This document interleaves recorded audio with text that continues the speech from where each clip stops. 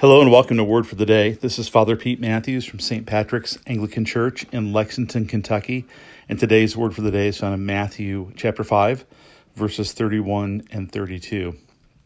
Here's what Jesus said. It was also said, whoever divorces his wife, let him give her a certificate of divorce. But I say to you that everyone who divorces his wife, except on the ground of sexual immorality, makes her commit adultery. Whoever marries a divorced woman commits adultery. Okay, what's going on here? Man, this language is so different from where our culture is right now. And what is Jesus getting into? Well, first of all, this is a short summary of his teaching on marriage and divorce, and Jesus speaks to this in other places. So let me just mention some key ideas that kind of get at what's going on here. First of all, we just have to acknowledge that the biblical view is God's ideal is that one man marries one woman for life. And that, as it says in the Old Testament, God hates divorce.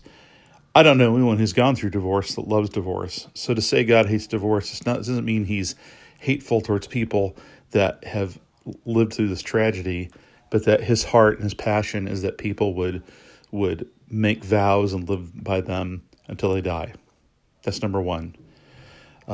And Jesus redirects that in his teaching. He quotes the Old Testament, Genesis 1 and 2, to talk about that. So that's the standard, number one. Number two, in the Old Testament, God made a provision that if someone was going to divorce their wife, and this is in a patriarchal culture, so that's the way it's talked about, that he would have to provide a certificate. And that was to make sure people knew that the woman who'd been dismissed was free to remarry. They didn't have a legal system the way we do. It was a tribal confederacy. And so what's going on in the backdrop here is people around Jesus are interpreting that as God saying, hey, I'm cool with divorce. Just divorce all you want. As long as you write a certificate, it's fine. Jesus is countering that. And if you read all of his teaching carefully, I think, he's not saying there's never a reason for a divorce. And he's not saying that divorce is the unforgivable sin. He's talking about a situation where men are abusing a provision made for God to do whatever they want and just move from wife to wife, number one. Number two, you have to remember in that context, economically, a woman without a husband was on the margins. And so by sending a woman away and taking a new wife, he was marginalizing this woman economically, perhaps relationally, perhaps they get shunned in the community. It was highly destructive, highly selfish, highly sinful. And Jesus is pushing against this great act of injustice. Then he makes the statement about sexual immorality, and he says, look, really to divorce someone is wrong unless there's sexual immorality. And so the church, for example, has understood that if there's an adultery in relationship, those are grounds for divorce. And the reason why is adultery, it can be forgiven. And I've known couples that have gone through that and forgiven one another and restored their marriage. But it can also just utterly destroy the covenant made in marriage.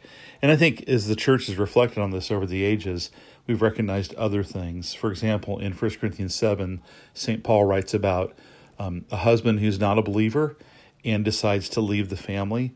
And Paul says to the believing wife, you're not in bondage. You can let them go, and you're free in the Lord. And people understand that you're free to remarry. So if someone abandons a marriage, and you're the victim of the abandonment, then you're not bound by the principle of you're still married to that person.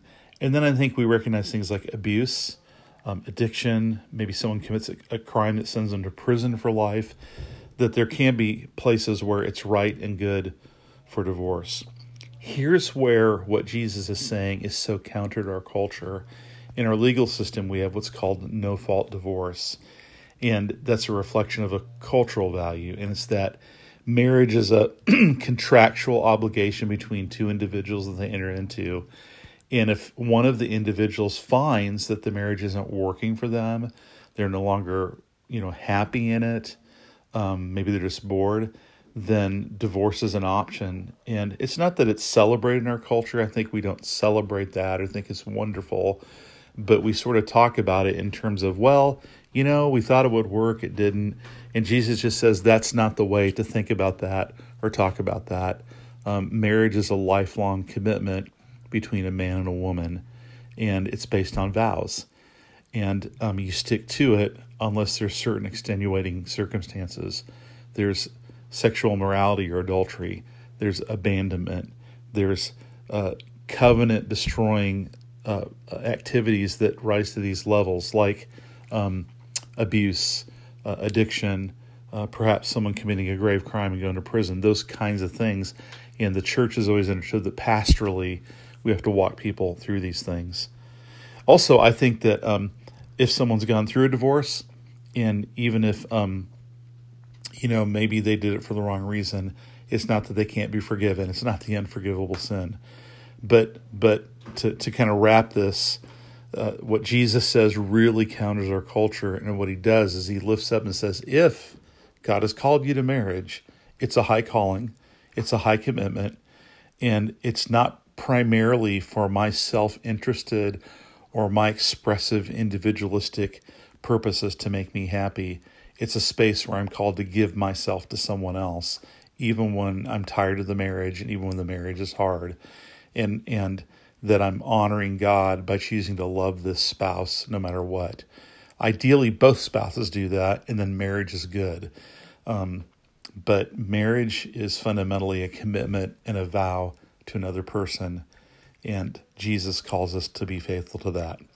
There's a lot more that can be said. This is a short word on this. If I've raised questions about that and you know how to contact me, feel free to do that. I'd love to talk about that. And there's more to the teaching of Jesus on this particular principle, but this is sort of a shortcut statement on this principle in the Sermon on the Mount.